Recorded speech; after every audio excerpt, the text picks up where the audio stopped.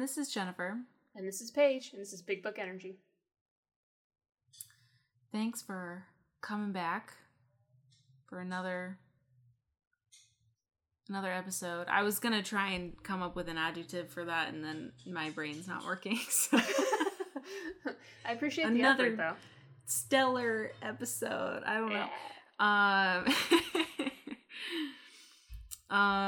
Yeah, so last Friday, or this past Friday, we released our bonus episode for the month of September on Hidden Figures. So the shortened version is live for everyone to listen to, and the longer version is available on our Patreon. But that is not our final episode of September. No. That is this week. So, Paige, what book you love are we going to be talking about today?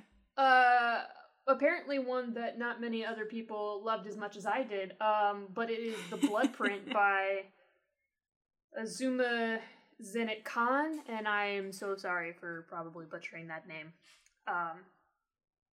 Asuma Zenit Khan, I think. Yeah. Yeah, so based on reviews, not quite as popular.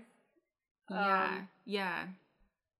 I remember when I was putting together the sneak peek for September, and I needed like a little like blurb about the book for the blog post, and so obviously this isn't my week, so it's not my book that I picked. I hadn't read it, hadn't heard of it, so I went to Goodreads to go take a look, and I think overall the star rating is not bad on the book. No. But it was definitely very, very divided in the review section. It was like there was a lot of like 5 stars, and then there were like a lot of 1 and 2 stars. Yeah. So reading some of them, I was like, wow, okay. I'm like, this kind of sounds like a problematic book, but of course I hadn't read it for myself, so I was very interested to see what you have to say about it. So yeah, we'll get into that a little bit, I think. Yeah. I would say that there are probably some very good points for the people who didn't like it. You know, I kind of get that, but I don't know, I thought it was cool. So yeah. I guess it is time to move into Folio Facts.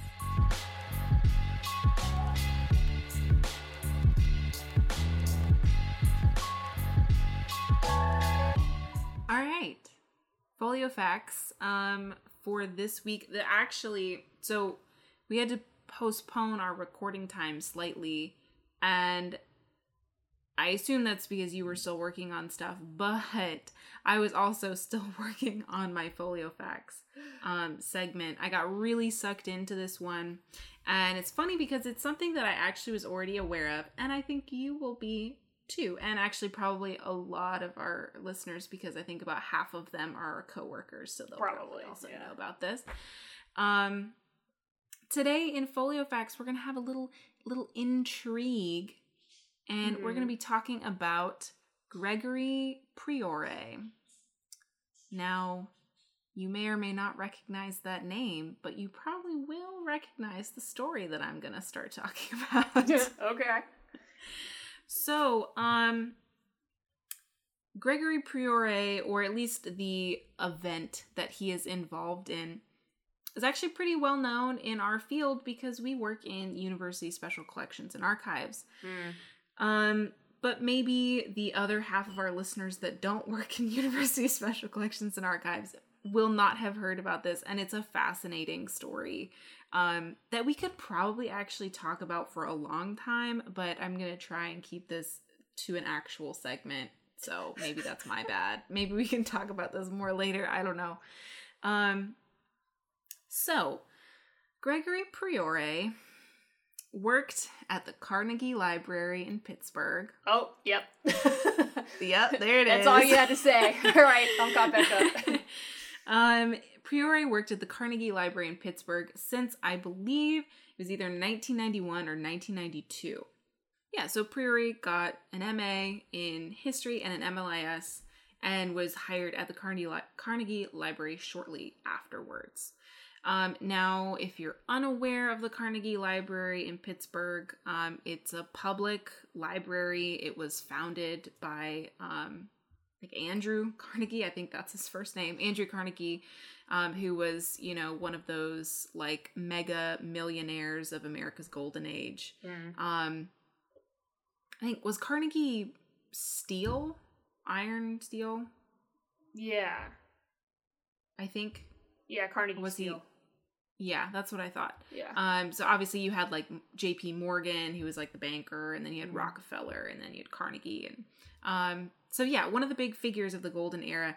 And while Carnegie is a little notorious for how he treated striking workers and that sort of thing, he also had a huge philanthropic legacy, and the Carnegie Library is one of those. So many of the materials were actually originally donated by Carnegie or his wealthy friends. Yeah, and it's just generally known as having a very prestigious collection of rare materials. So the fact that Priore was hired to work the reading room desk it's kind of a big deal. It's a prestigious institution, and working the reading room desk, as we very well know, is one of the main sources of security for many special collections and archives. So Priore worked that position for decades.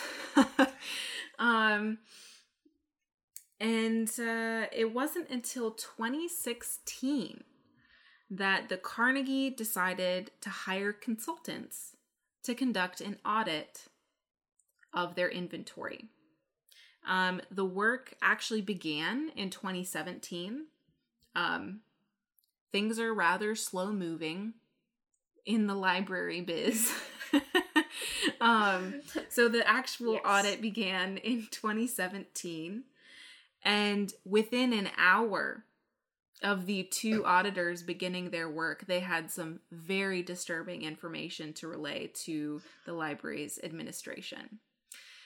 What they found over the course of several days, as they continued to conduct their audit, was that many of the library's most valuable items were either missing or mutilated, having had pages and pages removed from the original bindings. So some of these items, there was a first edition of Isaac Newton's Principia Mathematica, which is one of his most important works. So there was a first edition that was just straight up missing.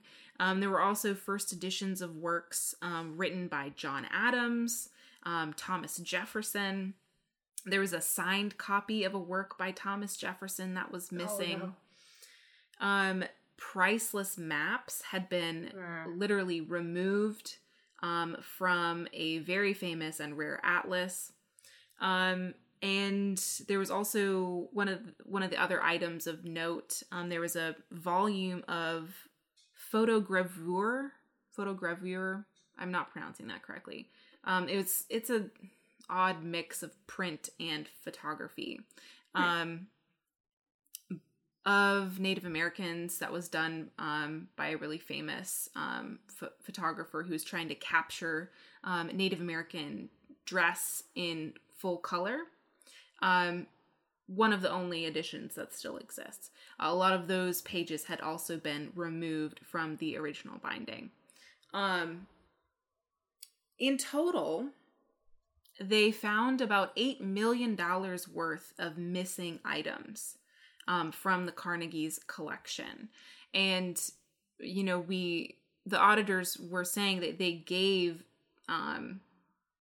these items a dollar value, but in fact, many of them were priceless because they were either the only existing edition or one of the very few remaining existing editions. And unfortunately, for some of those volumes, they were essentially destroyed because so many pages had been removed from them.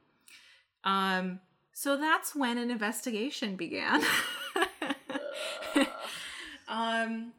And what do you know? It was Greg Priore. So it was an inside job. an inside job, which actually is not all too surprising in the special collections world. Yeah, you're right. It usually is. It's just a lot easier for an insider to be able to steal. So especially, they made this point in one of the articles I was reading, which I'll link in the show notes. If it was just a one item or a couple items or lesser known items that were less valuable, you could write it off. I believe Priore's, when he first got hauled into admin, he was talking about how he left, certain staff members alone in the space, how workers, like, maintenance workers and stuff had been in the space, possibly without supervision. Anyone who works in a special collections will be familiar with that process of vetting everyone who has been in the space if something turns up missing. But the amount of items and the worth of the items definitely suggested that this was not someone who just had a couple of unsupervised minutes in the space. Like, this was definitely something that had been done by someone who had access. Eventually, Priore would end up confessing to the theft. It turns out that he had actually teamed up with local antiquarian and bookshop owner John Schulman, who owned a very famous rare bookstore, like 10 minutes away from the Carnegie Library. And he had been Priore's fence for almost 20 years. These thefts had occurred over almost 20 years. And so Schulman, it's actually kind of insane. So most of the time when books are stolen, the thief will go to great lengths to remove any signs that the book was previously owned by an institution. So if you've never been in a special collections, usually books will have, some kind of book plate in the front, or they'll be stamped, property of, whatever the institution is. So a lot of times thieves will try and bleach the stamps out. They'll try and remove the book plates, whatever. Schulman didn't do any of that. He just stamped it with a little red stamp that said removed from collection or withdrawn from collection or something like that. Oh. So when the Carnegie, yeah, I know, he didn't even try. He was really arrogant. I mean, I guess like that worked, right? Because it worked for 20 years. You would assume, like, if there's a stamp on here that says withdrawn, because that is what libraries do when they get rid of books, is they get stamped withdrawn. So apparently Schulman is actually kind of a big deal in the book selling world too. So he was like a member of the, I think, Antiquarian Booksellers Society of America or Association of America. He was like on the board of governors for like his local chapter of that society or association.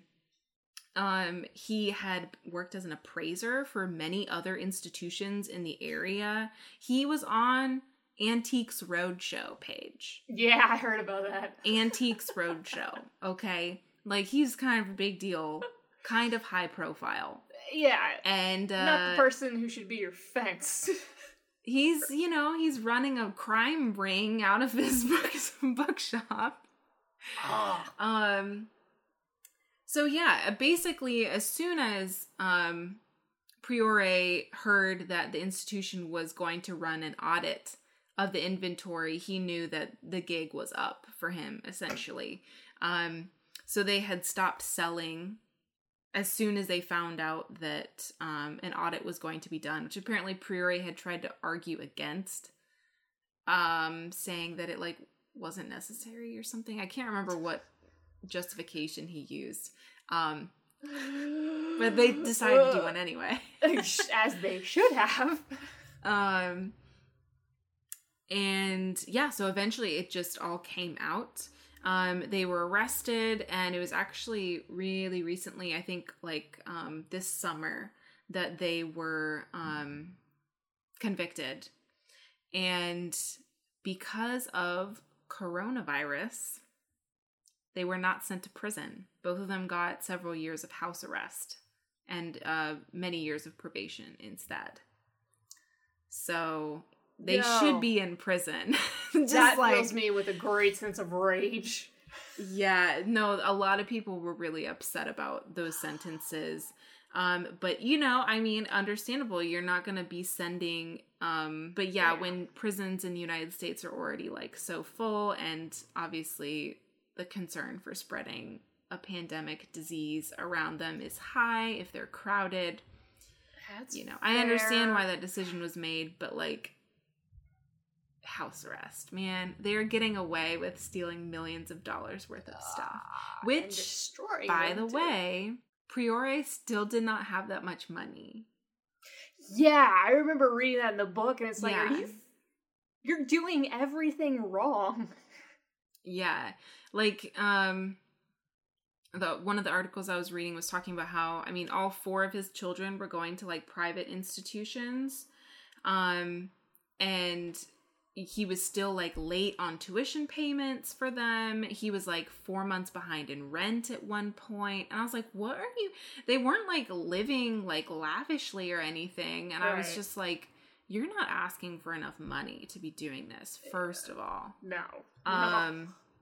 Considering all the stuff they took was worth $8 million. Yeah, just really strange. That was his justification for stealing everything, was that he was trying to stay afloat. And I'm like, why didn't your kids just get loans? I mean, I know that, like, no one wants $200,000 worth of debt from their degree, but, like, if they didn't want $200,000 worth of debt, then they could have just gone somewhere else. Like, I don't... But yeah, I think Schulman got 4 years of house arrest and Priore got 3. So, that's Greg Priore and the Carnegie Library theft. Yeah.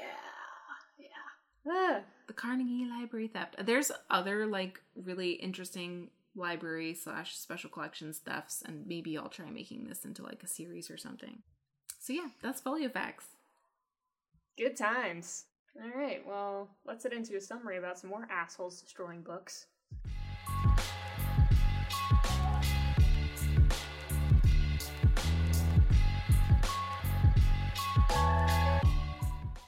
All right, so summary for today. Like I said, we're going to be talking about The Blood Print. So one of the reasons I picked this book up like maybe 5 years ago, I think. Like the tagline for this book is, "The only defense against the ignorance of men is the brilliance of powerful women." So I was like, shit, yeah, I'm in. Like, that sounds great, right? I'm sold. And then it's part of the series is called The Parisian Archive. It's like, okay, yeah. The Blood Print is a book. Yeah. Yeah, okay. I'm sold. Like, I'm gonna read this book, no problem. Yeah.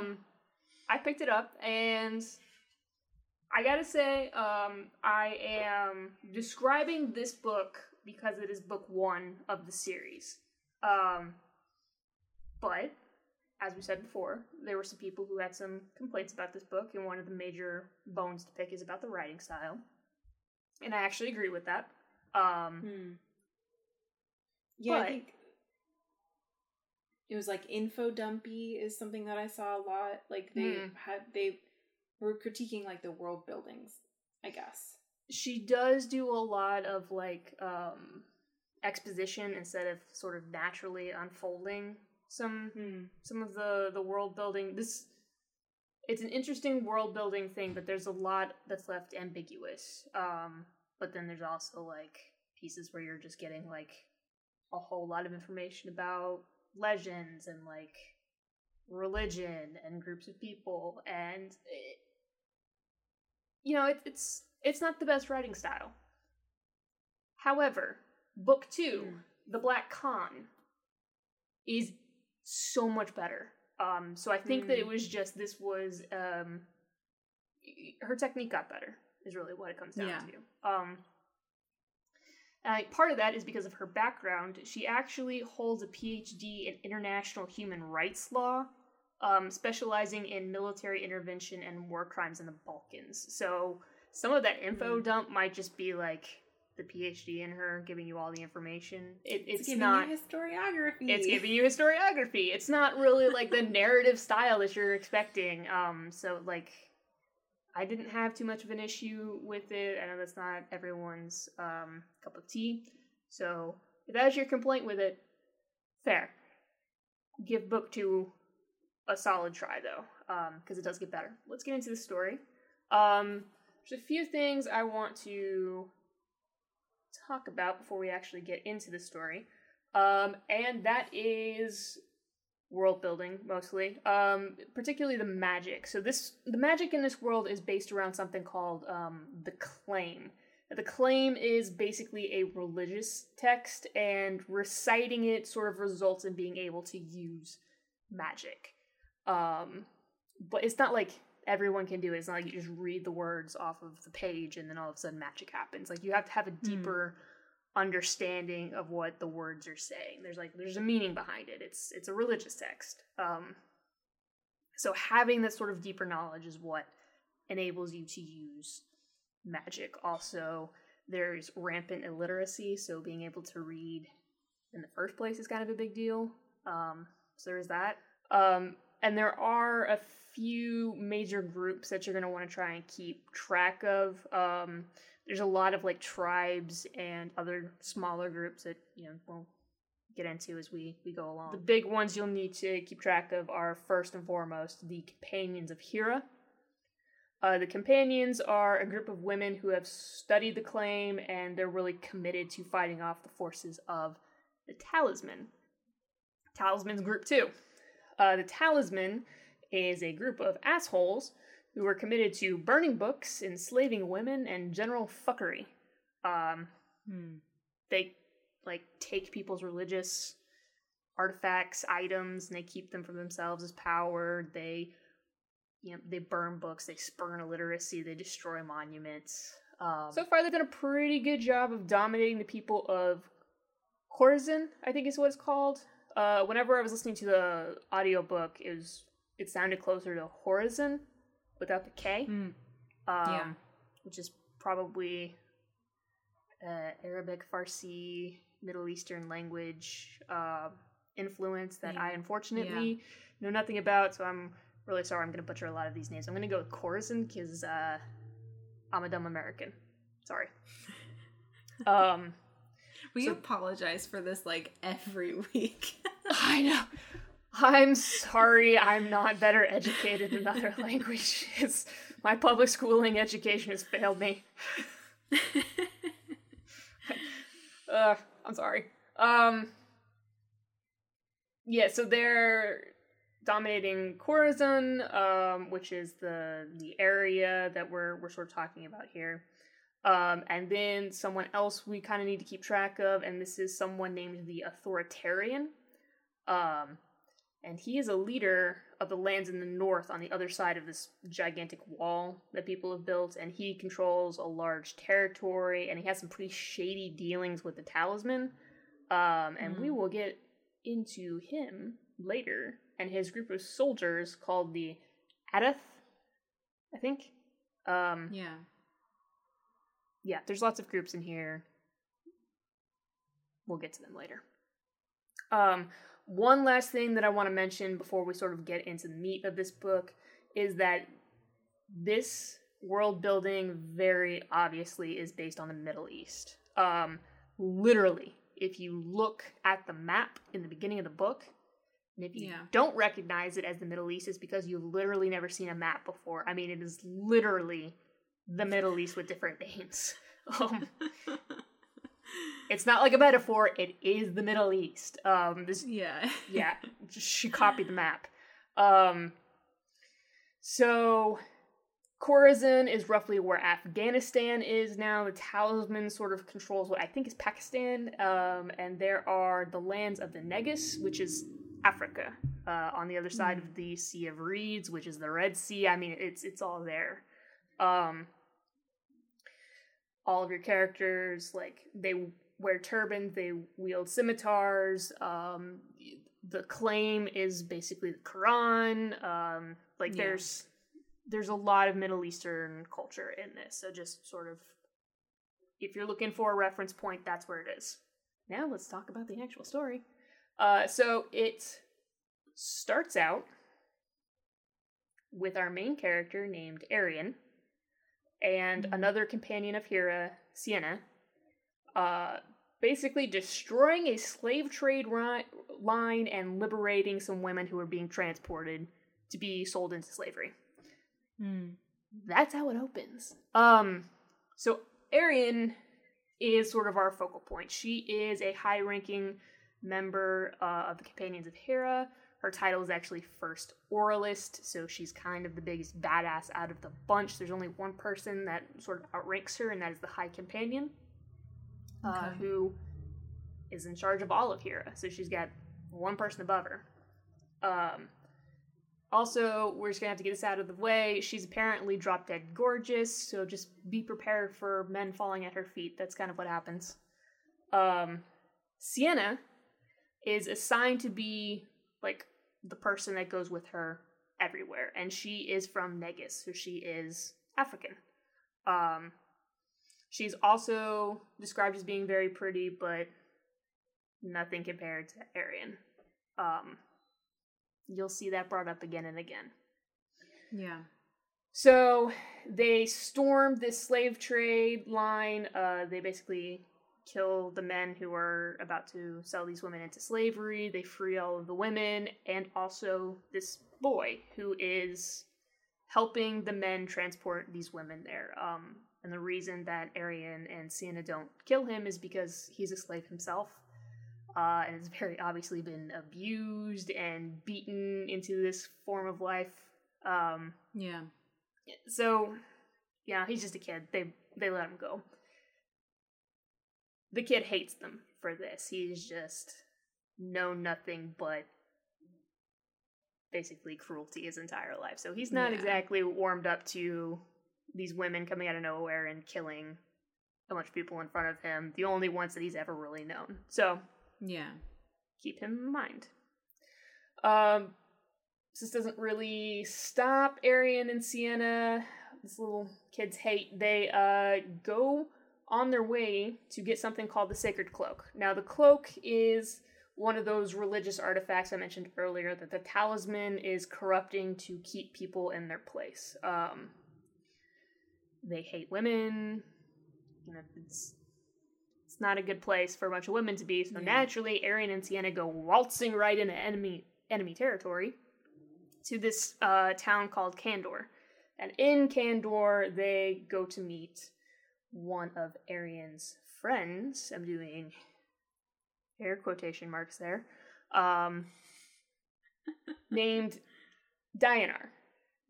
I don't know. Dayanar, sure. Yeah, let's go with that. Sounds good. So he happens to be someone called the Silver Mage, which is a position of high authority. He's not really associated with Council of Hera, because that's, women. But he is a magic user himself. He can use the claim. He's keeper of a text called the Kandor. So he sort of is this guardian of knowledge as well. Badass fighter. He's also something called an authenticate, so he can tell when you're lying. And he is also apparently extremely good looking. And our author will not let you forget that. That was one of the comments I came across quite often in the reviews. Is that Sienna refers to him as the beautiful one. Yeah. So she picks up immediately that there's some not quite low-key sexual tension between Arian and Dayanar. Issue being companions of Hera are celibate, as you would expect of a religious order, so there's some problems there, right? Yeah. So there's some tension there. And last time Arian and Dayanar had met each other, Arian had just left him. She decided she was going to do her duties as this companion of Hera over being with him. So, not exactly happy to see her. He mad about it. He mad about it. She broke his heart. He's and salty. He's going to sulk about it like a grown-ass man. I don't know. He can be frustrating a lot of the time. Yeah, the reviews said he was an asshole, and they weren't sure why anyone liked him. He wouldn't be my first choice. It doesn't matter how good looking he is. Yeah. To each their own, I suppose. I guess. Yeah. I guess. I don't know.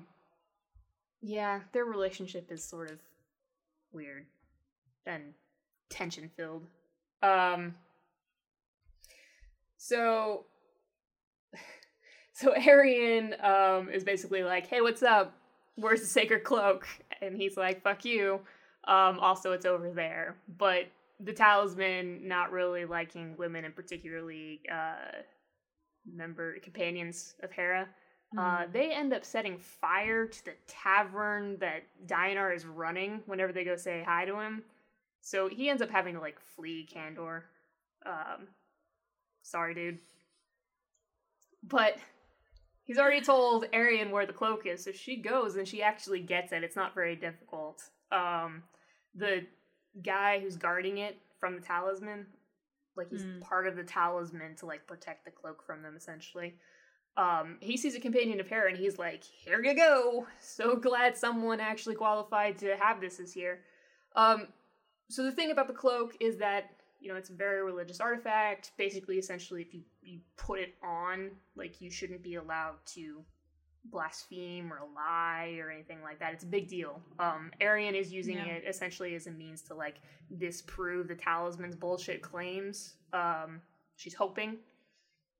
So she gets a hold of it, and that boy that she had spared from the slave trade thing had followed her and Sienna with the intent of getting some revenge on them.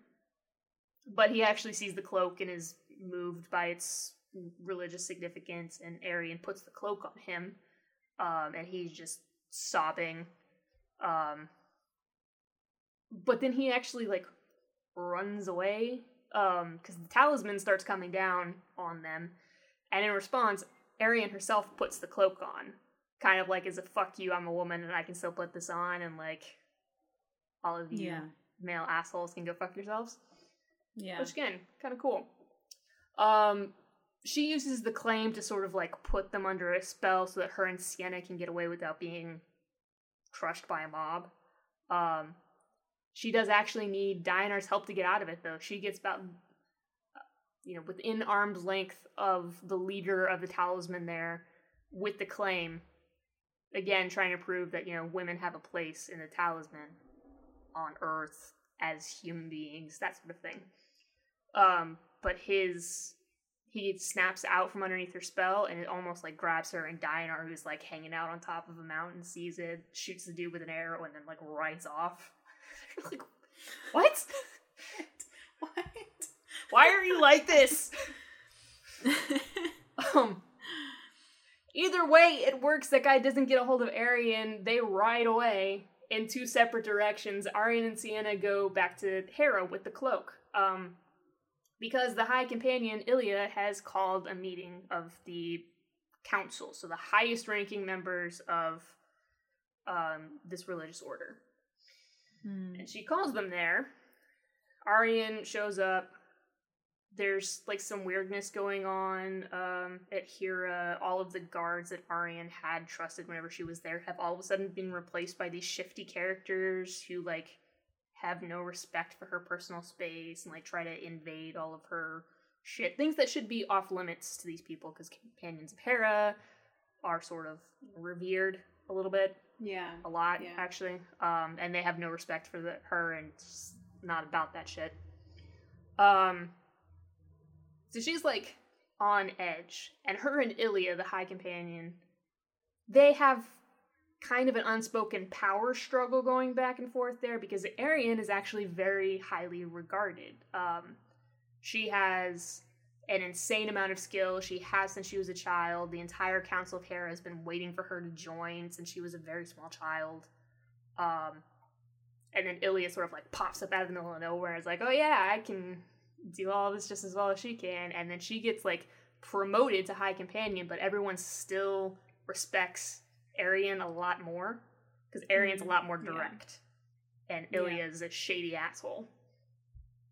And you find this out because while Ilya is, like, calling this council together, she slips in this dude into the council chambers. There's not supposed to be any men there, known as the Black Khan.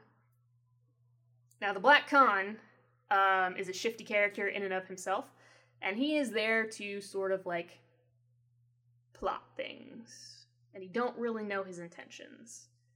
But what has happened is that Ilya, even though she tried to call Arian back before she got the cloak, knew that Arian was going to go and get it no matter what, just ignore her orders, and was counting on it, so that she could give the cloak to the Black Khan, because the Black Khan was going to give her the location of something called the Blood Print.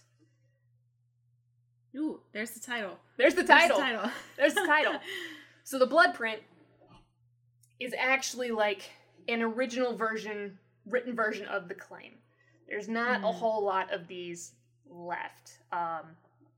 Companions of Hera are called oralists for a reason. They're responding to an oral tradition. There's not a lot of the written works of these, the entire claim. Definitely not the entire claim, but certainly like smaller chapters. They're not always there. And he's like, yeah. So I had it in my hand, and they're like, bullshit. So he actually takes the cloak and he puts it on. Remember what I said about lying? Can't lie when you have the cloak on.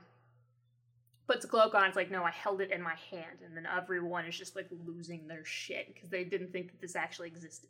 It's like a thing straight out of legend. It's called the Blood Print because the guy who was writing it was martyred, and his blood is on it. Hence Blood Print. So, the Black Khan is, like, clearly sort of sleeping with Ilya, but totally tries to make a move on Arian in front of all of these women of the High Council. Yikes. Yeah. Yikes. The whole bold. Chastity thing, yeah, it's bold. It's bold, and it's not appreciated by anyone.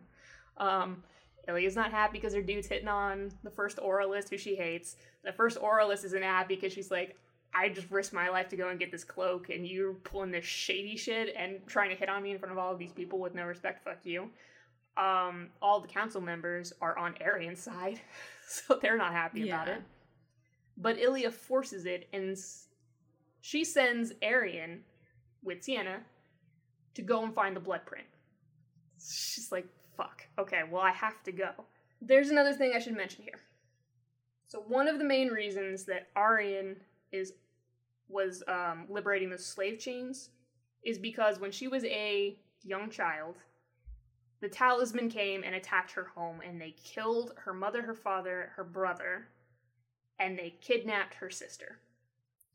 It was probably put on one of the slave trades. So that's why she's got such a vendetta against them. That's why she, like, refused Dionar. She's really got to go and do this. And that's kind of, like, why she has been away from Hera for so long.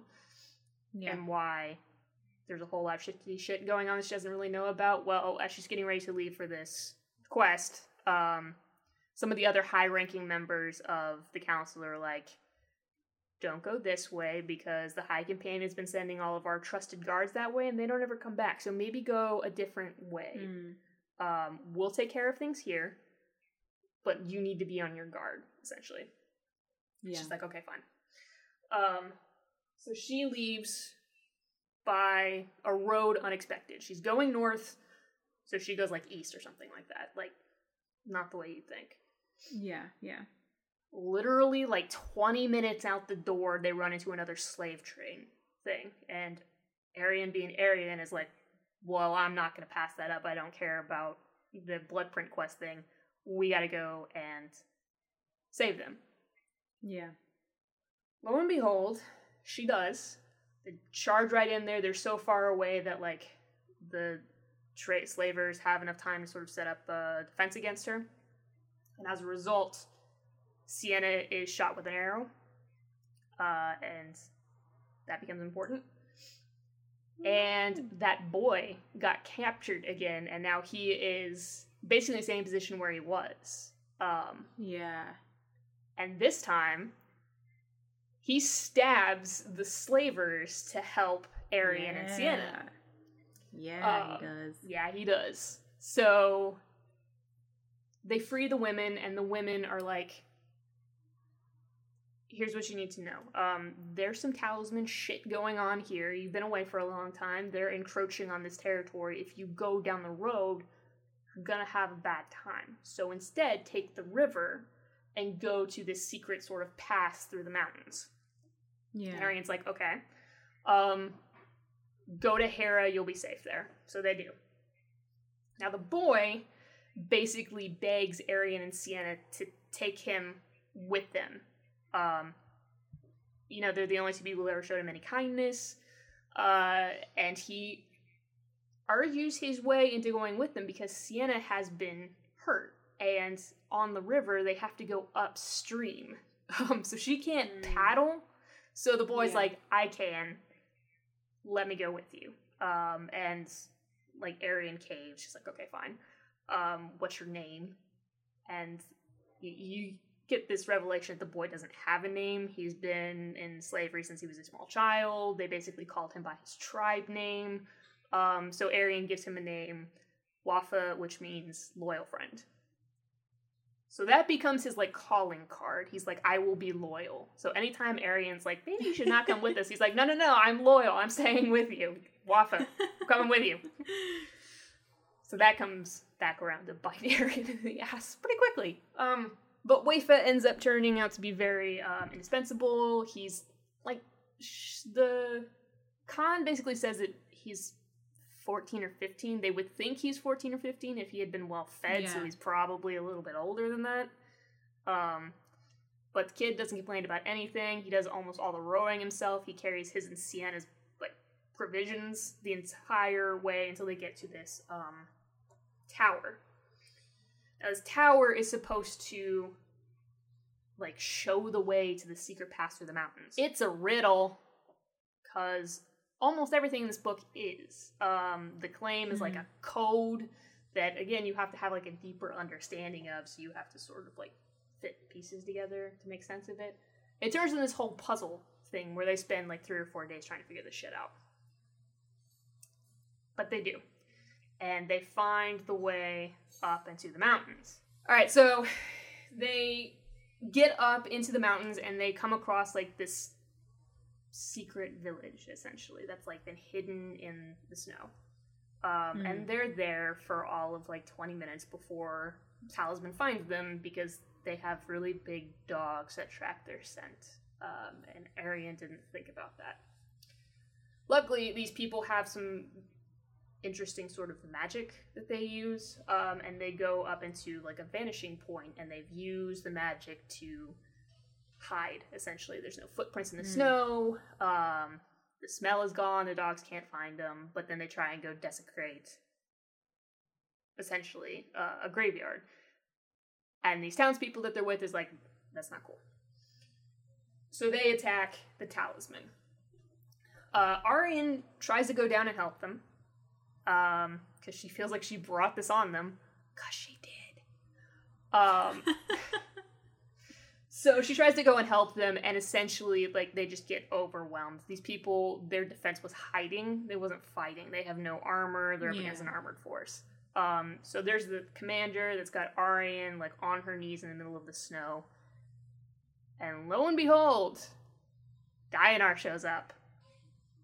And kills that guy. The guy with an arrow, too? Or? No! This time he, cuts off his head and scoops him up. Turns out, actually, that commander was a member of Dionar's tribe. Not only that commander was Dionar's cousin, but he laid a finger on Arian, and that's not cool by Dionar's standards, so he's like, yeah, no man's gonna touch you. Not even my own cousin. That's not gonna happen while I'm around. So, that's how creepy possessive Dionar can be. I was gonna say, that is weirdly possessive. He is extremely possessive, he is extremely jealous, and he's also, at times, slightly abusive, because he's still real pissed off at Arian right now for the whole, choosing her duties because she feels guilty about her sister being captured thing. So, he essentially at one point grabs her by her chin, and she's like saying that she can feel bruising going on.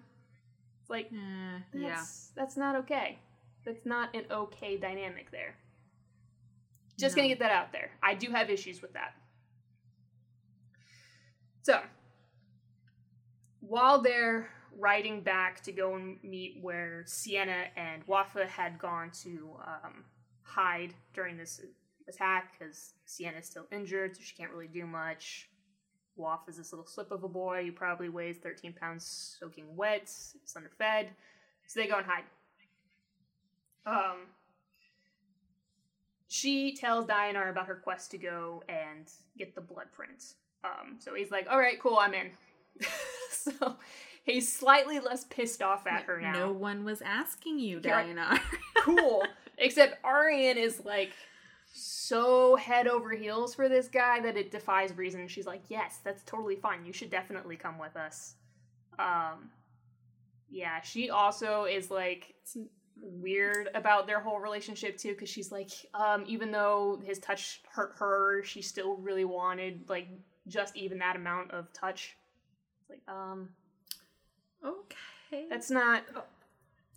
This is weird, because this is like, it's seemingly so critical of certain things, and then it just inserts straight up problematic romance into the story as well. Yeah, that's strange. I'd agree with that. Yeah. Yeah, this romance is not something to... Do not aspire to this romance. Alright, so... Dianar is now party member number 4.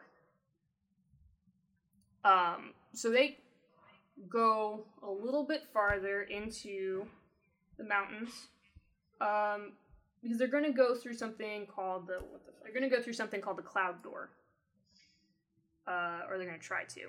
But to go through the Cloud Door, they have to essentially pay their way through from the tribe that guards it. So the only thing that they can really think of is to go and get this stone. I think it's supposed to be like lapis lazuli or something similar to that. It's a sky blue stone. It's very, very valuable to these people. And actually just like generally speaking, but especially to these people because it holds a religious significance. Okay. Only problem is Dianar's tribe, which as a whole has allied itself to the talisman, controls that. Which is a problem.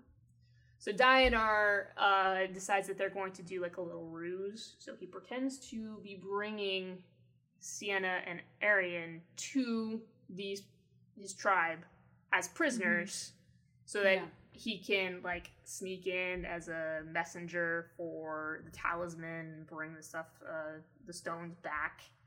And then they were all going to bust out of there, and it was going to be this great escape plan, and then they would have what they needed to trade. So they get there. And immediately, the member of the tribe that's there, like, notices something about Arianne, but he doesn't say anything. He's just kind of like, that's weird. Arianne realizes that he recognizes her, but they're just kind of like, don't talk about it for a second. Arianne and Sienna get put into a tent with a bunch of other women that have been captured, just to find out. It's gonna be your sister. No, it's not. It turns out that it's the women from the tribe associated with the Wandering Cloud Door. They got captured. They got separated from some of the men in their tribe because of a snowstorm, and they were captured by the talisman. As of now, they have not yet been abused or sexually assaulted, largely because of that same commander who recognized Arianne. So Arianne's like, something's going on here. Dianar negotiates with this guy, and he gets 3 key pieces of this stone that are very, like, beautifully worked pieces of stone. He's like, okay, cool. And then it gets to the point in the night where the commander can no longer hold off the men, and they're going to go in for the women. Yikes, okay. So, yeah, Dianar's like, let me go pick first. So he goes in there and he gets Arianne, and he's like, we got a fucking problem. So Arianne, like, goes out with him, And they're trying to figure out how they're going to, like, use the claim to essentially immobilize all the people in this town, when all of a sudden the tribe from the Wandering Cloud Door comes up and is like, nope. The tribe associated with the Wandering Cloud Door, like, storms in, they kill all of the, like, low-ranking members of the tribe, and they don't kill Dionar, that one captain that was, like, pretty cool to all the people, and then this third one who is actually, like, the person overseeing everyone. But that dude's a real asshole, so they kill him real quick. Like, it's fine. We're happy about that. So Arian for a second had thought, you know, maybe if we free these women, then that will count as our payment in passage. But that obviously went sideways.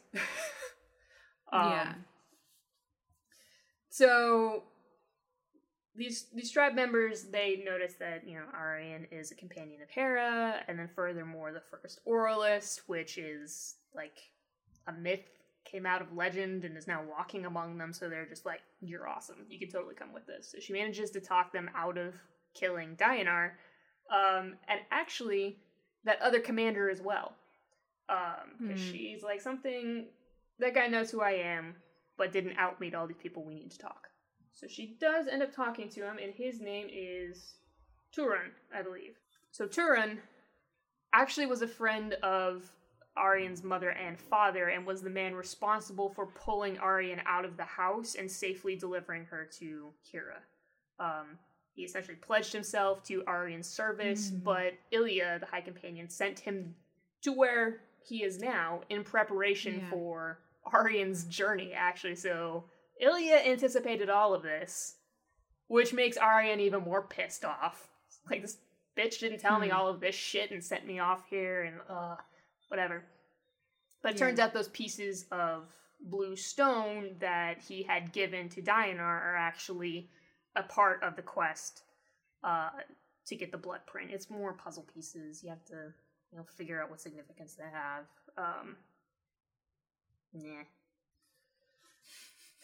So they can't trade them, is essentially what happens here. But the lead member of this tribe, Toktur, I think,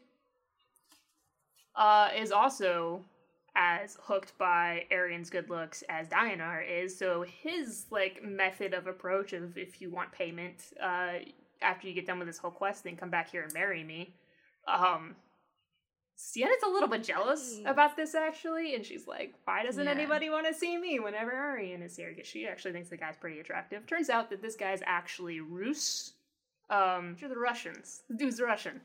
Oh, interesting. Okay. Yeah, so the people of this tribe are actually, like, intermingled genetics, as far as they're telling you. They think Arian originally is part of the Talisman because she looks like she's a member of the Talisman. Dionar looks like he's a member of the Talisman. That is something that gets brought up pretty often, like people's tribal affiliations, how they look, genetics, the mixing of bloodlines. So, like, we'll get into that a little bit later because that has to do with the critique that someone brought up. We'll get to that later. Anyway, Arian still is like, yeah, no, companion of Hera, and also if I was going to ditch my vows, it'd be for that dude over there, not you. Like, pretty blunt about it, actually. And Dionar throws a shit fit because he's like, somebody else wants my girl. So he gets really pissy and, like, takes it out on Arian, and it's a whole thing. Man-child. So there's this, like, essentially, Arian and all of them get away with not having to pay a price to be led across these mountains to the wall, which is where the blood print is. It's behind the wall, under the protection of the authoritarian. Problem. That's where all the slave trains are going. So, like, usually people don't want to go north of the wall. So they get the escort over there without actually having to pay anything. And there's a little prophecy that goes along with it. It says that there's 4 messengers that are going to go that way. One will be lost, and one will die, essentially. So Arian's like, great, I bring destruction everywhere that I go. 'Cause she does. It is what it is. So, they get on the other side of the wall. And they're trying to do that ruse thing again, which worked so well the first time. Yeah, it really did. It did. And you want to know what? It works even worse this time. So, Dionar and Turin comes with them. He's still pledged to Arian service, so he comes along, and they are pretending to like hand over these women, with Wafa acting as one of the guys. And immediately, one of the Adath, that is the guardian of the wall, it's a Suicide Squad, essentially, like takes one look at Arian and is like, that's weird. Let us take you to this house where we put all of the pretty women for the authoritarian. But this one, Sienna, she's coming with me. So Sienna gets cut off from the rest of the group almost immediately, crossing the wall. Yeah. They get to this golden house, which is where they essentially keep, like, the harem. The harem. Yeah. It's basically, it's a harem. I was looking for the word. Yeah. It's a harem. Where they're teaching all of the girls all of that stupid shit that you expect, like, from a geisha. They're like, they're gonna leave Arian there, but surprise, they, like, extra troops pop up, and they take all of the men captive, and they gag Arian so she can't use the claim. She can't speak, so magic gone. And they, like, push her in there, and, like, we're gonna send her off to, this woman called the Khanum. Now, the Khanum is the consort of the authoritarian, and Arian was warned that essentially this consort is even worse than the authoritarian himself, which, heartwarming. So she's like, shit. But someone actually, like, breaks her out immediately. There's another woman there that was supposed to, like, escort her and make her ready for this travel thing, and she's like, nope, let's go. So they sneak her out, and they actually help her solve one of the riddles that brings her to the place where she finds a piece of the blood print. And on this, there is something called the Verse of the Throne, which is, like, something out of myth, a very mythical verse of the claim. That, like, no one knew. So she reads it real quick and she memorizes it because that's, like, her thing. And then they tell her, oh, by the way, your guy friends, they're in something called the Bloodshed. And she's like, that's a problem. So she is on her way to try and help them. She finds out that Dionar has escaped. Sienna's nowhere to be seen, so it's Turin and Wafa. And they get put on this platform in front of the entire Adath, the Suicide Squad, to be publicly executed via being drained of blood and then having their bones ground in front of this entire group while they're chanting and all of that. And yikes. Arian becomes, like, deeply pissed, as you would be. So she, like, starts going towards this group, and she's, like, not really sure what she's gonna do because the claim isn't gonna take out an entire army or whatever. And then Turin gets stabbed. So he dies, like, in front of her eyes, and she fucking loses it. And her response is to all of a sudden start chanting that brand new verse of claim she just memorized 10 minutes ago with a whole lot of just, like, deeply pissed off anger behind it, and it does actually kill literally everyone except for one soldier. Oh, God. Like, they die, and there's just blood gushing out of all of their ears. So, like, it's very effective. Yeah. Jeez. So she gets Wafa out of there, which is good. And then Dionar shows up, like, hey, what's up? And she's like, where the hell were you? Like, Taryn is dead. Left them there to get executed. What the fuck? And he's like, look, I knew that I couldn't do it. Like, it was kind of iffy if you were going to be able to get to the Bloodshed. There's no way I was going to be able to do it. So I went to go and try and find out what was happening to Sienna, because I know how much you care about her. And she's like, okay, that's fair. And he's like, so I found out, and Sienna is being sent to this jail. Now, the woman who helped save Arian from that harem house had also done some time in that jail, and essentially they, like, hook you up to machines where they pump a whole bunch of drugs into you, and they torture you, and it's not good. It's deeply traumatic. And she's like, shit, well, I'm going to give up on the blood print to go and save Sienna. And luckily, the woman who, like, helped her is like, no. I'll go get Sienna out of there. I know the prison better. You need to go take care of the blood print thing. She's like, fine. Okay. So, you know, skim over this part because it's more puzzles and, like, that's not really exciting to talk about. But essentially, they do find where the blood print is. And during this time, Arian uses the claim a couple more times.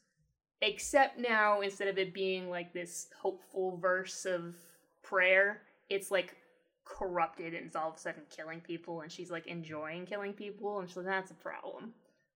So much for your religious text, kind of a thing. So she's feeling a little bit iffy about it. But she does get to the blood print after all of this, like, doubt, and she's very hesitant to use the claim throughout this whole thing.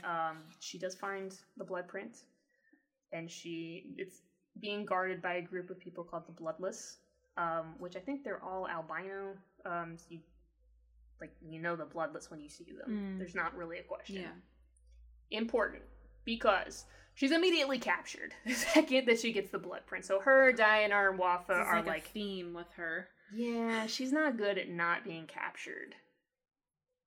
Like, at all. No. So she gets brought to the Authoritarian, finally. Her, Diana, and Wafa. And they get brought into the palace, and the blood print is handed over to them, and she's having a moment, and all of a sudden, the consort of the Authoritarian is like, hey, how's it going? It's Arian's sister. Of course it is. Yeah. So Arian has, like, a whole shit fit there. And then not only does she run into her sister there, but the Black Khan comes strolling up and is like, hey, there's that blood print I asked you for, thanks. And it's, like, gone. But he also takes Wafa with him, so, like, the Authoritarian is about ready to kill everyone, so the Black Khan gets Wafa out of there. He's just gonna take the boy. Dianar, he's, like, sentenced to death, and it finds out that Arian has essentially been, like, brought here because of her sister. Her sister, it has, like, foresight or something, so she's arranged all of this. Like, she's just so excited to have her sister back, but she's, like, really cruel. This is not, like, a happy reunion. And that's literally where the fucking book ends. Right there. Mid-action. That sounds like an effective cliffhanger. It fucking worked for me. So that sounds very effective. It did work for me. I went and I scooped up the Black Khan the second I was able to. Like I said, it was much better. You spend time in Ashfall, which is the Black Khan's capital. Yeah, I won't get into the plot there. Since I reread the Blood Prince, the Black Khan is next on my list, and then I actually didn't ever read the third book. It's been sitting on my to-be-read pile, so I'm getting to that this month as well. Yeah. Tune in for an update on my next BBE bookstore. BBE bookstore, yeah. I'll probably talk about that then. But yeah, that there ends our summary. So we will head on over to BBE bookstore, and then we'll come back for some discussion.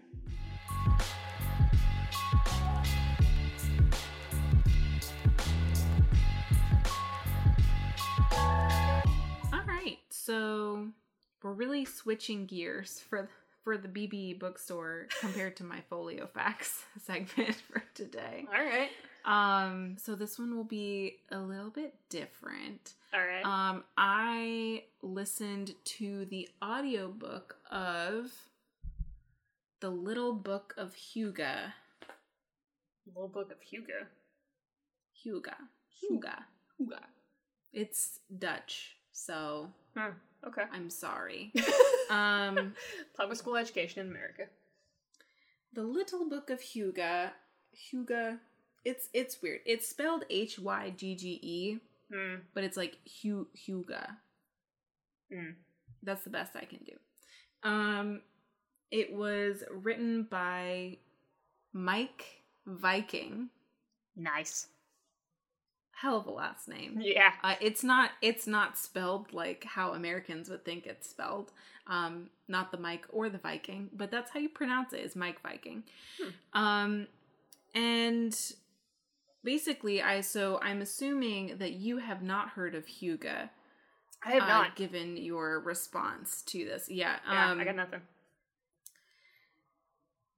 Okay, well, I'll try and talk about it, because it doesn't have a direct translation to English, so it'll be interesting to talk about this.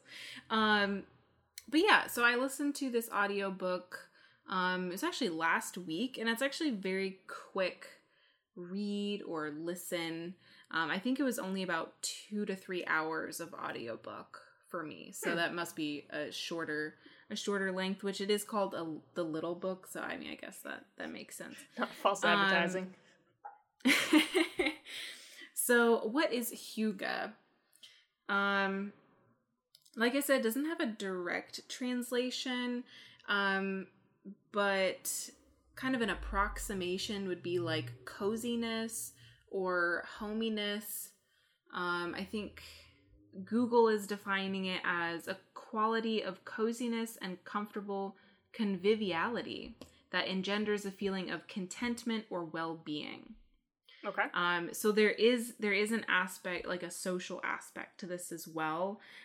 So in the book, Viking talks about how things are typically more Hugo when they're experienced with small groups of close friends. But it's this feeling of contentment and happiness, and also like a sense of coziness. So why would you want to write a book about this concept, which actually does have other similar concepts in other European countries? Like there are corresponding words that kind of mean about the same thing.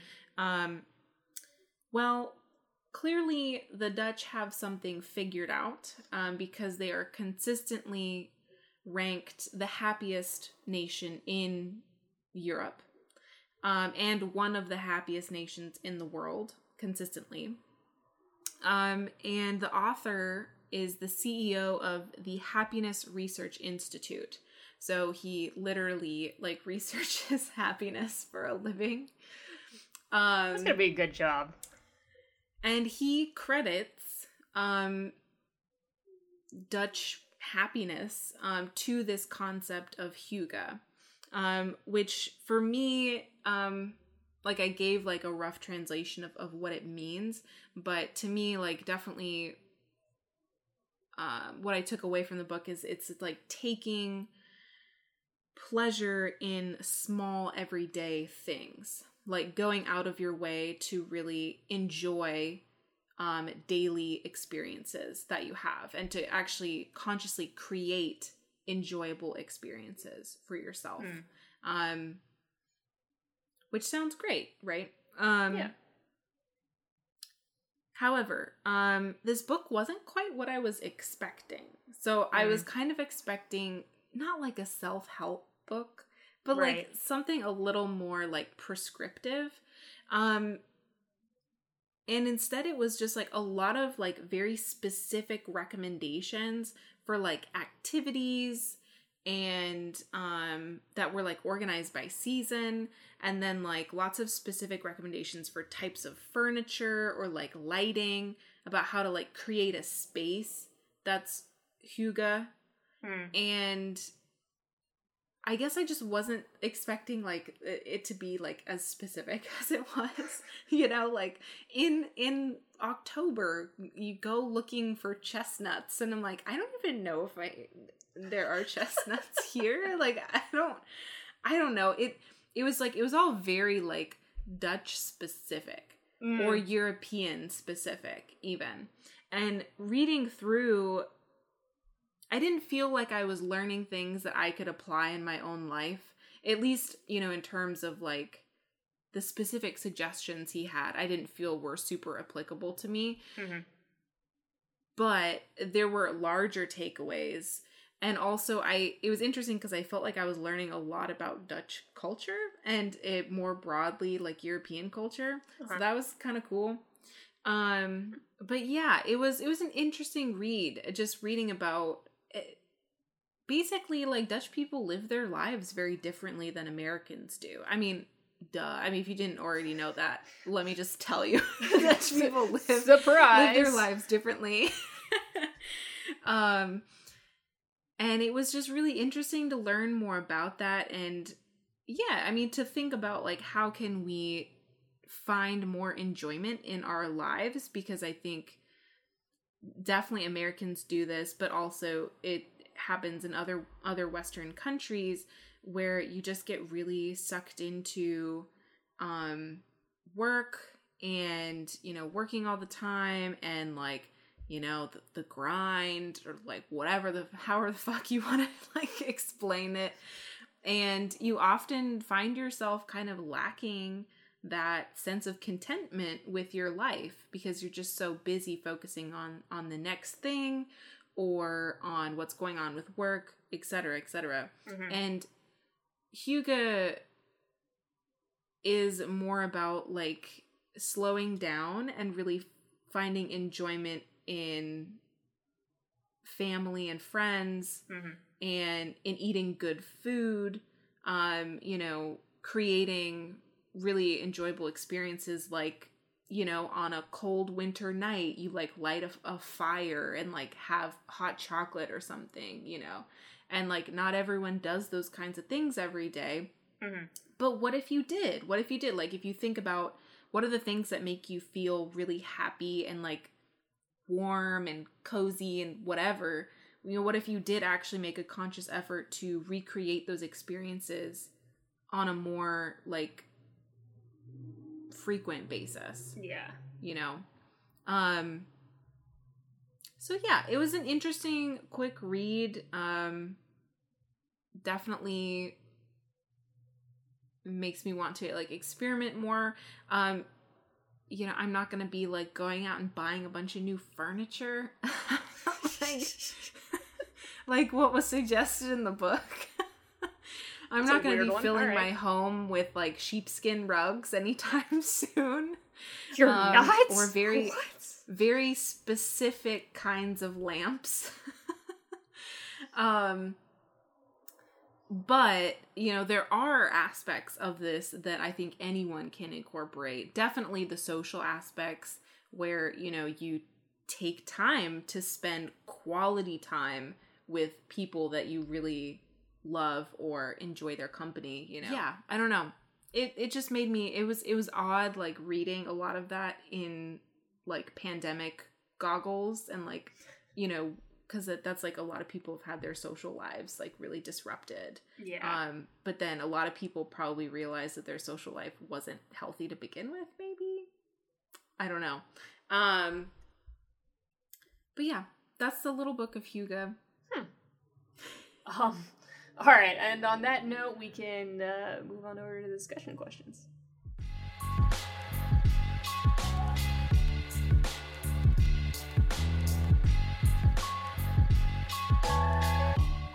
We are back with our discussion questions, and I'm gonna start this one out with, have you read any other science fiction or fantasy that's based on Middle Eastern cultures? Because this was actually the first one that I had read. So, the answer is yes, I have.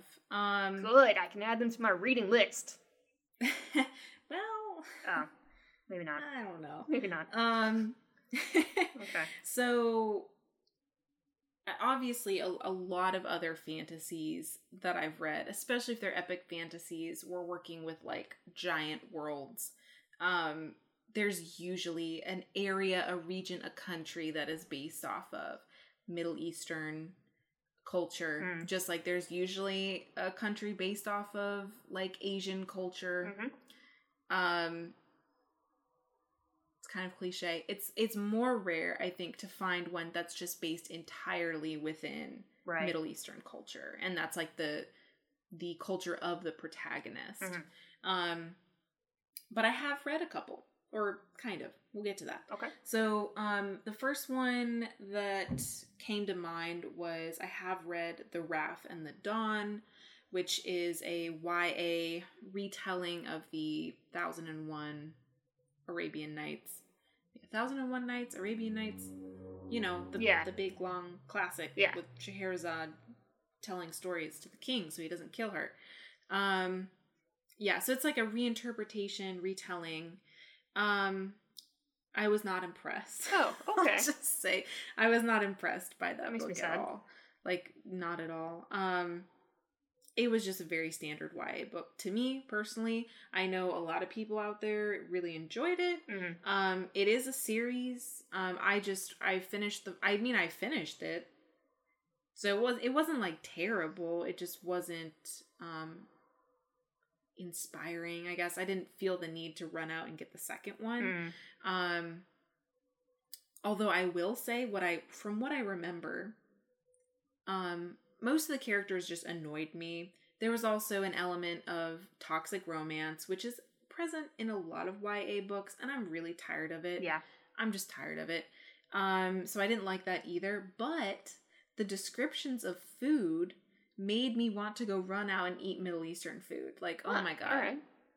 Delicious, man.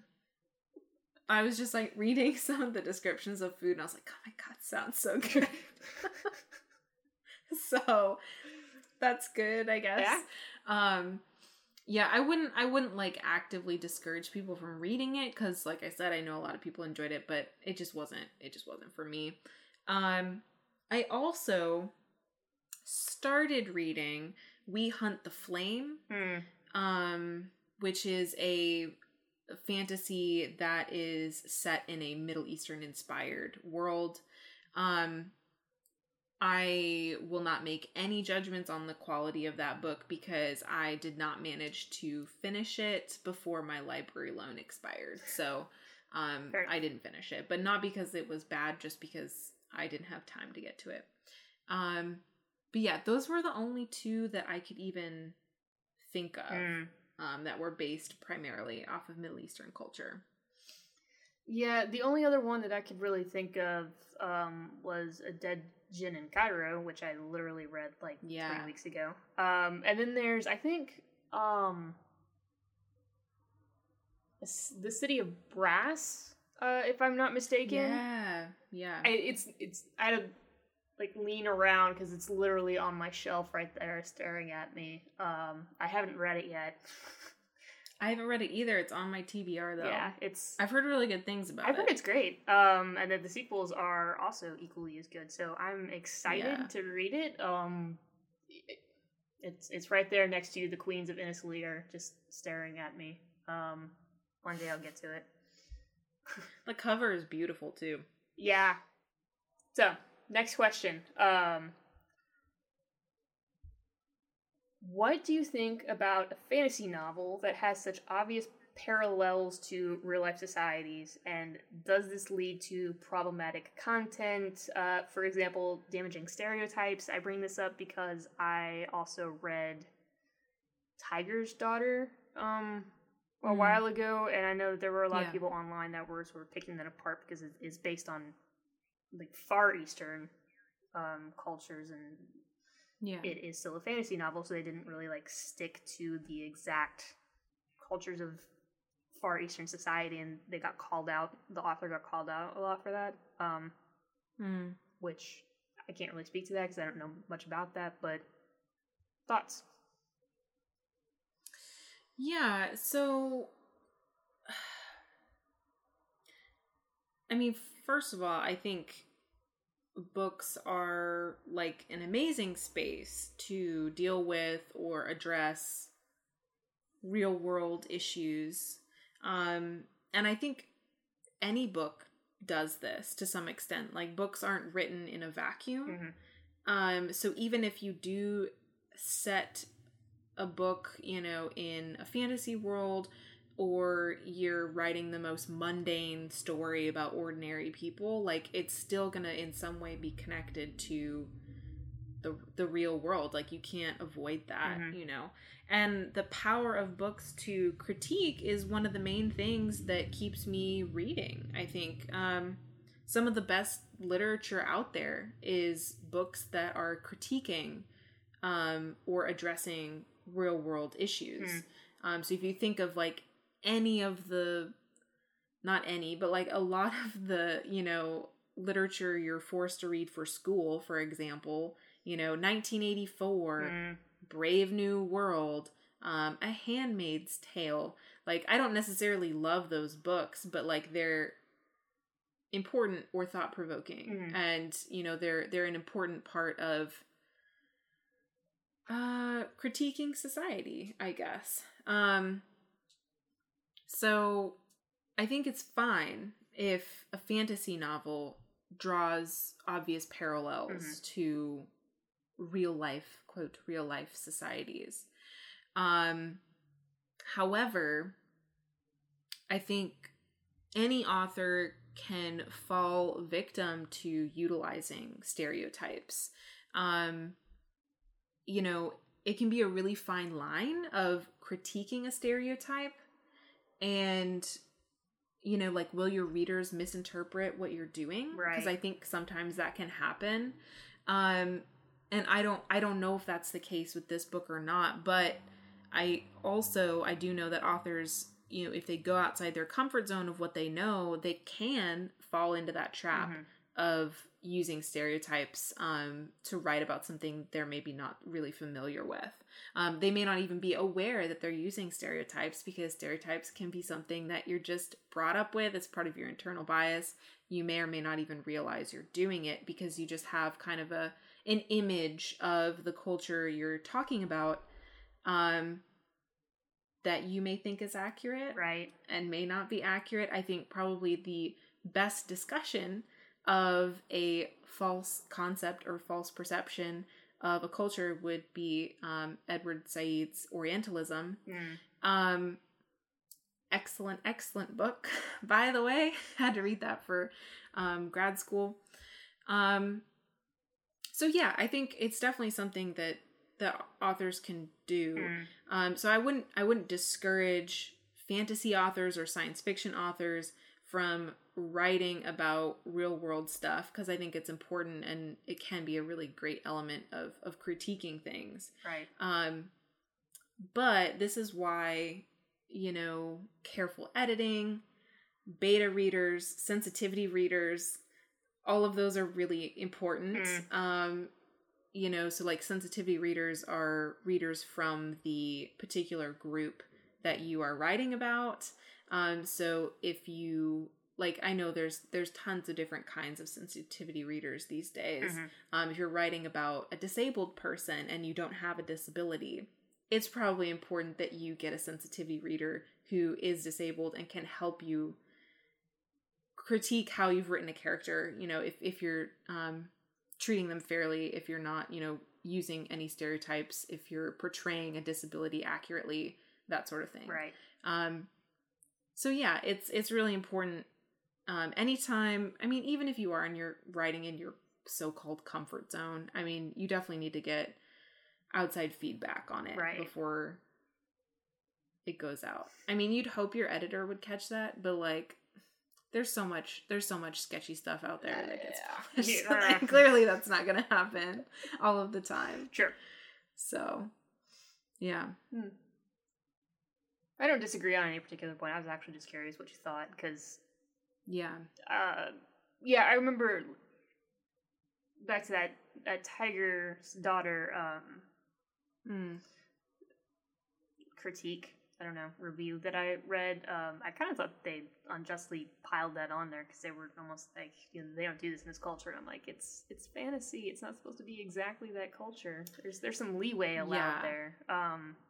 Yeah. Which I kind of, maybe that wasn't what the reviewer meant, but that was sort of how I took their comment, and that sort of actually pissed me off a little bit. Like, well, it's difficult because, once you've written something, it's no longer yours in a sense, because readers are going to interpret it how they're going to interpret it, and there's nothing you can do about that.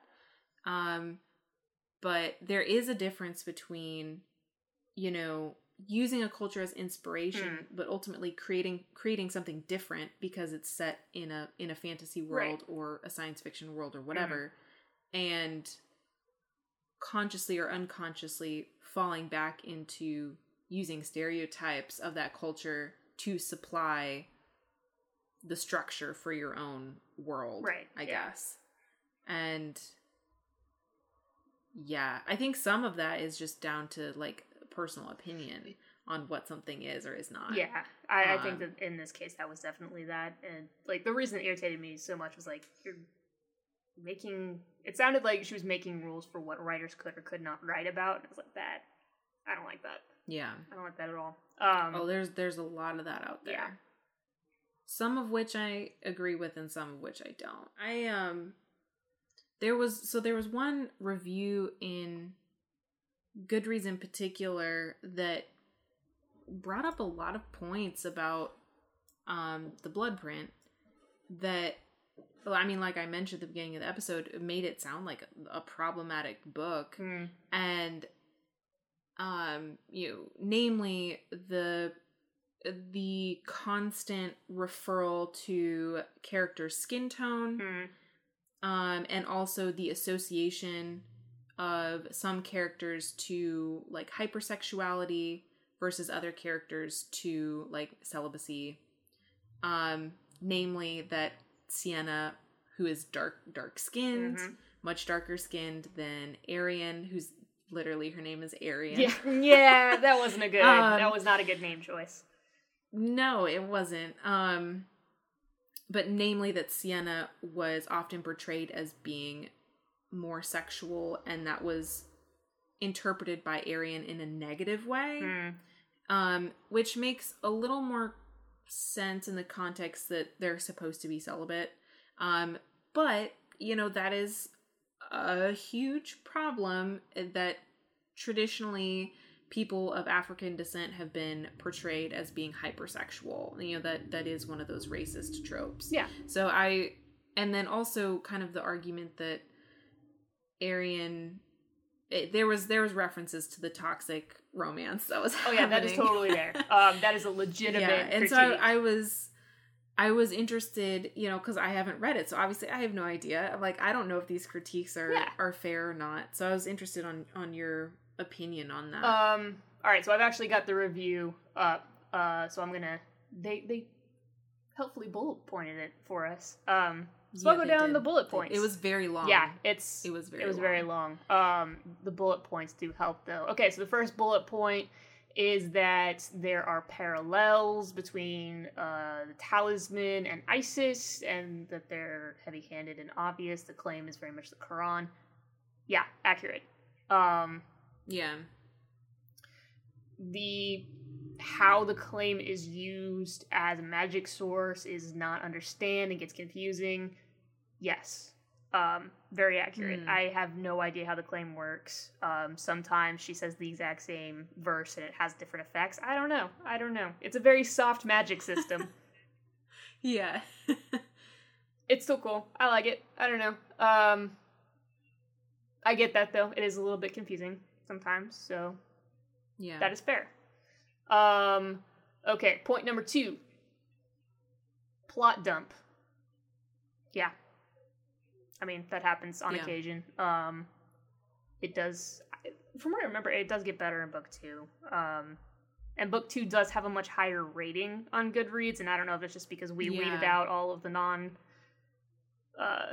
The people that didn't the like non-fans, yeah. So I don't, or it legitimately got better. So I don't know. Book 2 is, in my opinion, much better. You know, keep that in mind. Okay. Let's see. Stakes are, there's pretty much no negative consequences. It's dull. Okay, I would say this is dull. I was never like under the impression that Arian was ever going to be seriously hurt. You know, nothing bad was going to happen to Diana and like Sienna. That's not going to get resolved at some point. The people are going to get killed off are minor characters. So yeah, also fair. Which I think is kind of the standard for a lot of fantasy. Yeah, it's not Game of Thrones. Low. Yeah, I mean, that's why I think, like, books like Game of Thrones are so shocking for people, is because they're just not used to it, because most fantasy, I mean, like, the main character obviously is not going to die. The major characters usually are not going to die, and if they are, it's going to be in book 3 of the trilogy. So, you know, All accurate. Next point, author uses omniscient narration, but infrequently and clumsily. Also fair. The book is like 95% from Arian's point of view, and then maybe like a paragraph from someone else's with like, it's like, here's Sienna's thoughts for 2 sentences, and we're back to Arian. Fair. Okay, plot was terrible. I don't agree.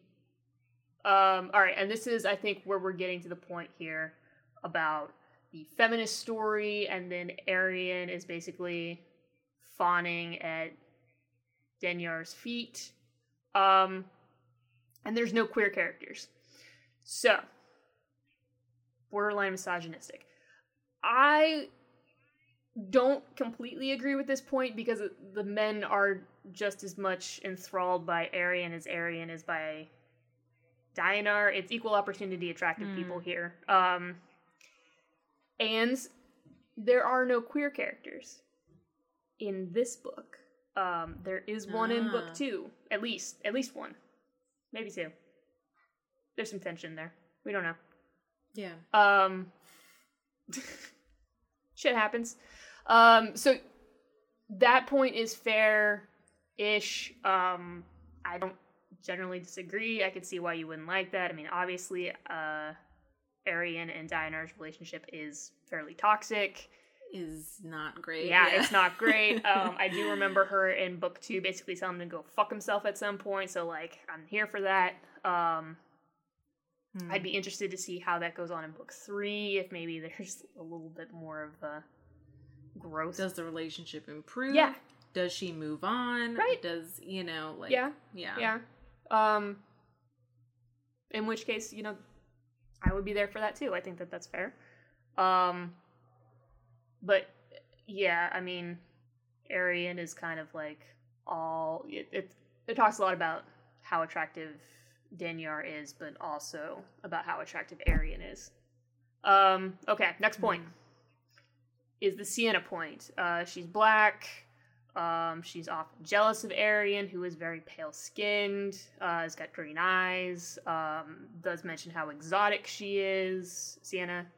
And that Sienna's entire existence seemed to be rooted in being Arian's loyal companion. This is fair. This is a very fair critique. There aren't any other explicitly black characters. She is treated exotically, because nobody in this area has come across someone from what is essentially Africa. Her job literally is to be Arian's protector. Like, that's literally her job. And then, she does get jealous because all of the men are paying attention to Arian, and she does, on a couple of occasions, like, you know, that Russian tribal leader, she was kind of, like, into him. Like, she probably would have given up her vows to hook up with that dude. Like, to marry him. And she does, like, rib Arian a lot about the whole Dionar thing. Like, she just likes to mess with her. I will say she is not the only female character who is, you know, flirting with breaking those rules, because Ilia is as well. Ilia is, however, painted in, like, this treacherous sort of light, so...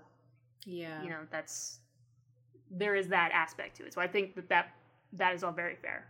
I guess, like, because to me, the real question is, obviously, like, the character's job can be to be, like, a companion. Like, within the story, her job is to, like, assist Arian.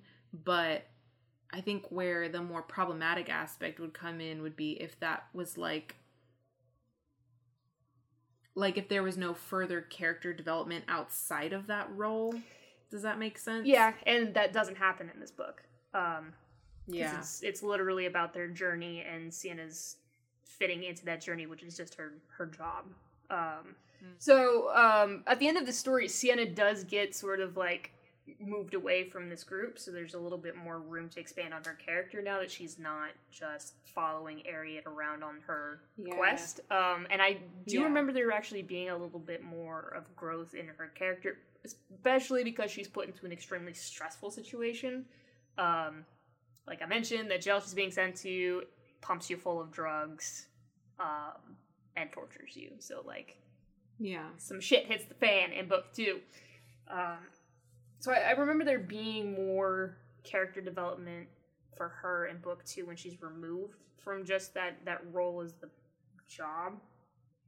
Yeah. Because that is, like, there's no character development outside of that except for her jealousy of Arian, which is not really character development. It's just, like, there. So for this book, I'd say all of that is a fair critique. Which is part of what makes book 2 so much better. Yeah. Well, I know you'd mentioned that, like, because we were picking this for books we love, but, like, this wasn't really exactly the book that you love. It's out of not this series. Yeah. I just wasn't going to throw everybody into it, be like, oh, hi, by the way, there's book number 1, but go read it before you even listen to this podcast episode. Fuck you guys. Here we go, book 2. Like, we're going to give you a summary of the second book in the series. That seemed like a dick move, so I wasn't going to do that to y'all. So I it's a series that I love. The first book is, it just, you know, it's there to set up the story. The last critique that this person said was it was utterly boring and lifeless. No intrigue or suspense, and that she didn't care about the cliffhanger because she didn't care about anything. I don't agree with those points. Clearly you don't agree with that. No, one. I don't. I don't agree with that one. I think this book, or The Black Con, Queen of Crows, which is the second book of The Armored Saint, and then the second book after Tiger's Daughter all came out in the same month. So I was texting all my friends, like, if you don't see me this month, don't worry, I'm fine. I'm just busy for, like, reading. Yeah. So I was just, like, the second it came out, I was at the bookstore in line buying it. Like, I need to know what happens next. So I'd say that critique was, that point was bullshit, at least. The other points have some merit. I will give it that. Yeah. All right. I think that brings us to the last question. That does bring us to the last question. We've been talking about. So, we've already mentioned this. I don't know how many times at this point. It's book 2 that I'm here for. Yeah? So, are there any series that you have read that have a shaky first book, but you stuck with it and you ended up really liking the next book in this series? Or vice versa, where there's an excellent first book and then a really shaky, like, sequels? Yeah. So, we're gonna have some unpopular opinion time here. Okay. Perhaps. So first of all, for the first part of that question, shaky first book that improves with the rest of the series. Typically, if I do not like the first book, I do not read any further. So fair. It was really hard to think of an example where I had been iffy about the first one and then continued to read, except for one that I did recently, which was, I think it's Holly Black. The Cruel Prince and The Wicked King, I think, is the second one. But both of those books were trash. So I know that's an unpopular opinion. I know there are people that are just absolute rabid fans about those books. I do not understand it. I think they're absolute trash. The only reason I read the second one was because so many people were raving about I was just like, well, maybe I'll keep trying. It was like outside opinion. Lots of people were talking about that book. So I was like, well, maybe it will get better. Hint, it did not. It did not get any better. It was still shit. Man, that's so harsh. I don't think I've ever been that harsh. Yeah. About a book on this podcast. I don't think you have. I thought those books were trash. All right, noted. So I couldn't think of any other examples. And it wasn't even really an example because the second one wasn't an improvement on the first one. I do have a couple of examples about series that have deteriorated for me. And I think this is probably also where I'm going to lose some people. The Hunger Games by Suzanne Collins. Oh, interesting. I really loved the first book. Okay. I really loved The Hunger Games. I thought it was great. I thought it was a really great example of YA. And then the second one was fine. I was just like, good, we have the exact same scenario again in the second book. Cool. Yay. And then the third one, I didn't even bother finishing to read it. There was a good 50 to 75 pages where they're rampaging through the Capitol, going through all the weird traps and stuff. I didn't even read it because I wasn't even interested. All right. I just wanted to know the end, so I think I read the last 5 pages or something. Yeah, that series really deteriorated for me. I just did not like the direction that either the second or the third book went. I actually didn't hate the ending where instead of executing Snow, she I'm sorry if I'm ruining this for anyone, but it's been out for years. Instead of executing Snow, she kills the other lady instead. I thought that was great, but other than that, I was just I wasn't interested. I wasn't interested the whole time. I was just reading because I was just trying to finish the series.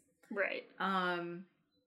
The other example of this that I could think of was Cassandra Clare's The Mortal Instruments series, which is just one of her many series that are based within the Shadowhunter world. The Mortal Instruments was the first series that she wrote within this world, and City of Bones was great. I absolutely loved it.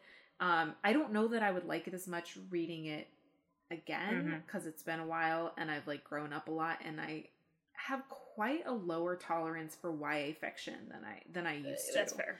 I have a hard time with it sometimes lately. But I really loved it at the time. It was a really new concept for me. And it was interesting and it was great. And it had toxic romance, which I appreciated at the time and don't anymore. And then the teen years. It just kept going. Originally it was supposed to be a trilogy, and then she just kept writing books in this series, and I think there are either 6 or 7 of them in the Mortal Instruments series. And then she's got all these other series that all have multiple books in them. It's a lot. Yeah. Okay, it's too much for me. But it just, oh my god, they started getting so bad and so weird, and there was just a lot of weird incest and yeah.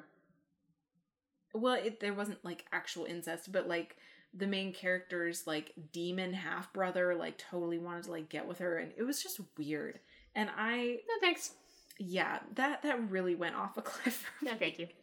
I don't think I've read all 6. I think I read through book 5, and the 5th one was just so bad for me that I just didn't even bother with the last one.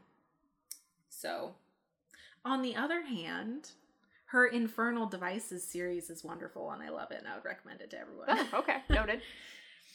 But yeah, the Mortal Instruments just really, really declined for me. All right. So, I think the Bloodprint is the only, like, shaky book that I had that got better. There's, like, The Mirror Empire, which was shaky, and then that got fucking worse. Yeah. And then there was, okay, so Terry Goodkind's Sword of Truth series. I read far more of those books than I would ever want to admit. He has more of my money than I ever wanted to give him. The first book started out decent. Is that Sword of Truth series? Okay. So the first book started out decent and then just progressively got worse. Oh my god.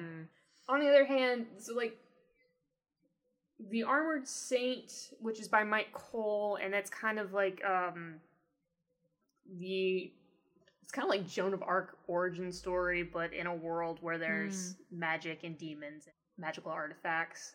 So yeah, whatever. That book started out pretty good, and then this, like, the second book was sort of shaky. It's a trilogy though, so I'm wondering if, like, it's just that second book slump until you get to the third one, because you're just setting up all the shit for the big climax. Same thing happened with Tiger's Daughter, actually. Phoenix Empress was kind of a letdown in comparison. Yeah. Which, remember when I said earlier, I went to the bookstore like the same month and I picked out The Black Khan, The Queen of Crows, and Phoenix Empress, and I read them all in quick succession. The Black Khan was actually the last one I got to, because I was so excited about the other two. And then those ended up being disappointments, and then The Black Khan was like, this is so much better. So it was a weird reading month for me that month. Yeah, I think those are the main series. I mean, there's always like that second book slump in a trilogy, which just... It's really hard to maintain quality through an entire trilogy. Yeah, it is. I think, especially with how quickly publishers typically want you to pump the books out, I think it's really difficult to maintain quality. So I think for me, a lot of series just decline in quality. Yeah, I feel really bad for authors, like, putting all this pressure on them, because then there's Patrick Rothfuss, who did The Name of the Wind is the first book, and A Slow Regard for Silent Things is the second one, and the first book came out 10 years ago, and we're still waiting on book 3, because he's essentially put so much pressure on himself, because he got so much hype for those first two books that he hasn't put out the third one yet. It's like, sorry, dude. Because he wants it to be... He wants it to be perfect. He wants it to be just as good. Yeah. We're all just, like, chomping at the bit for it, because it's going to be great. The series is amazing. If you haven't read it, maybe wait until book 3 comes out, because it will drive you crazy not knowing how it ends.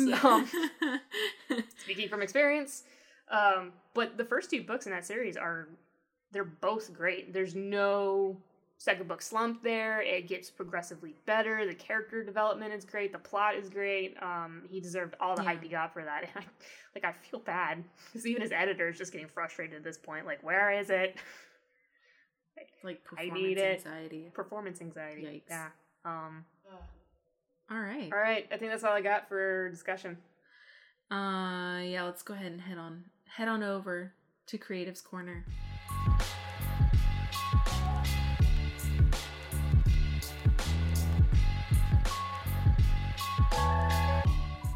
Okay, so for Creative's Corner, this episode we're going to talk about a YouTube channel called Biographics.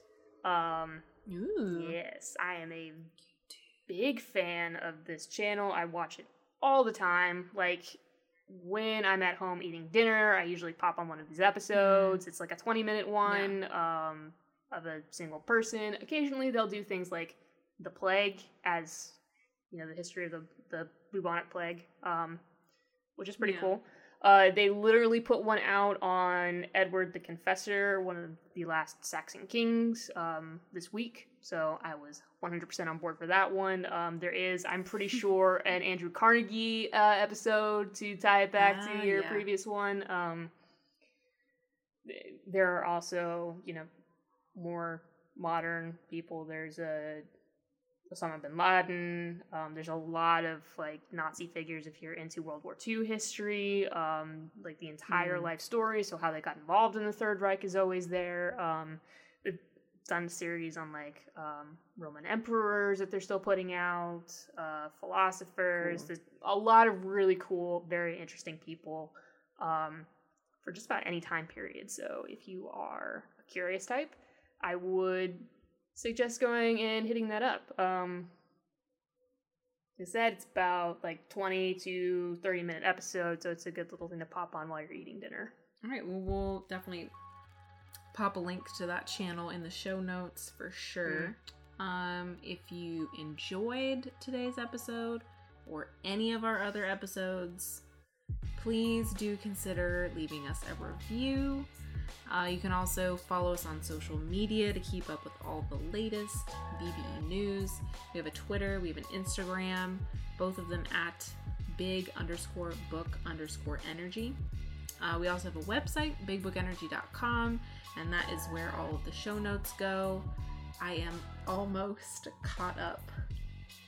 I am so close. I only have one more. The last bonus episode of season 1 needs to get written. And then, obviously, we just had a bonus episode come out, so I haven't done those yet. But I am so close.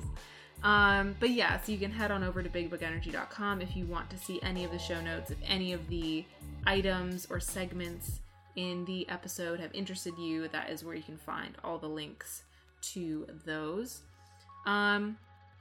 You can also support the podcast while also getting awesome books.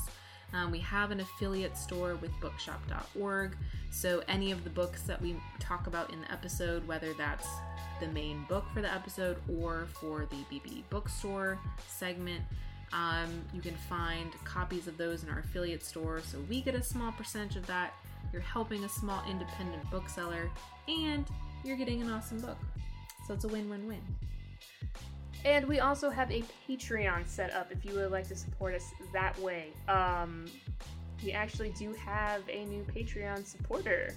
Yeah, we do. For our brand new tier, too. So, a big welcome to our first book mage, Diana. Yay, Diana. Yay, Diana. Woo! If you would also like to become a Patreon supporter, you can head on over to patreon.com/bigbookenergy. Should you choose to be either a book ninja or a book mage, you will get some extra content, in particular some rather long bonus episodes. This season we're doing movie magic. Last season we did a deep dive on Tolkien.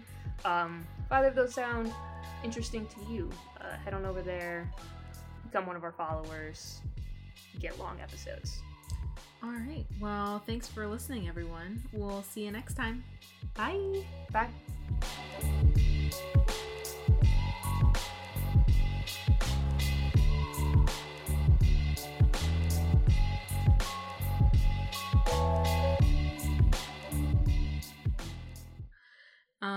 Yeah, let's go ahead and head on over to Creative's Corner. As if it's a place that we can go to. Move on over. Just walk this way. All right.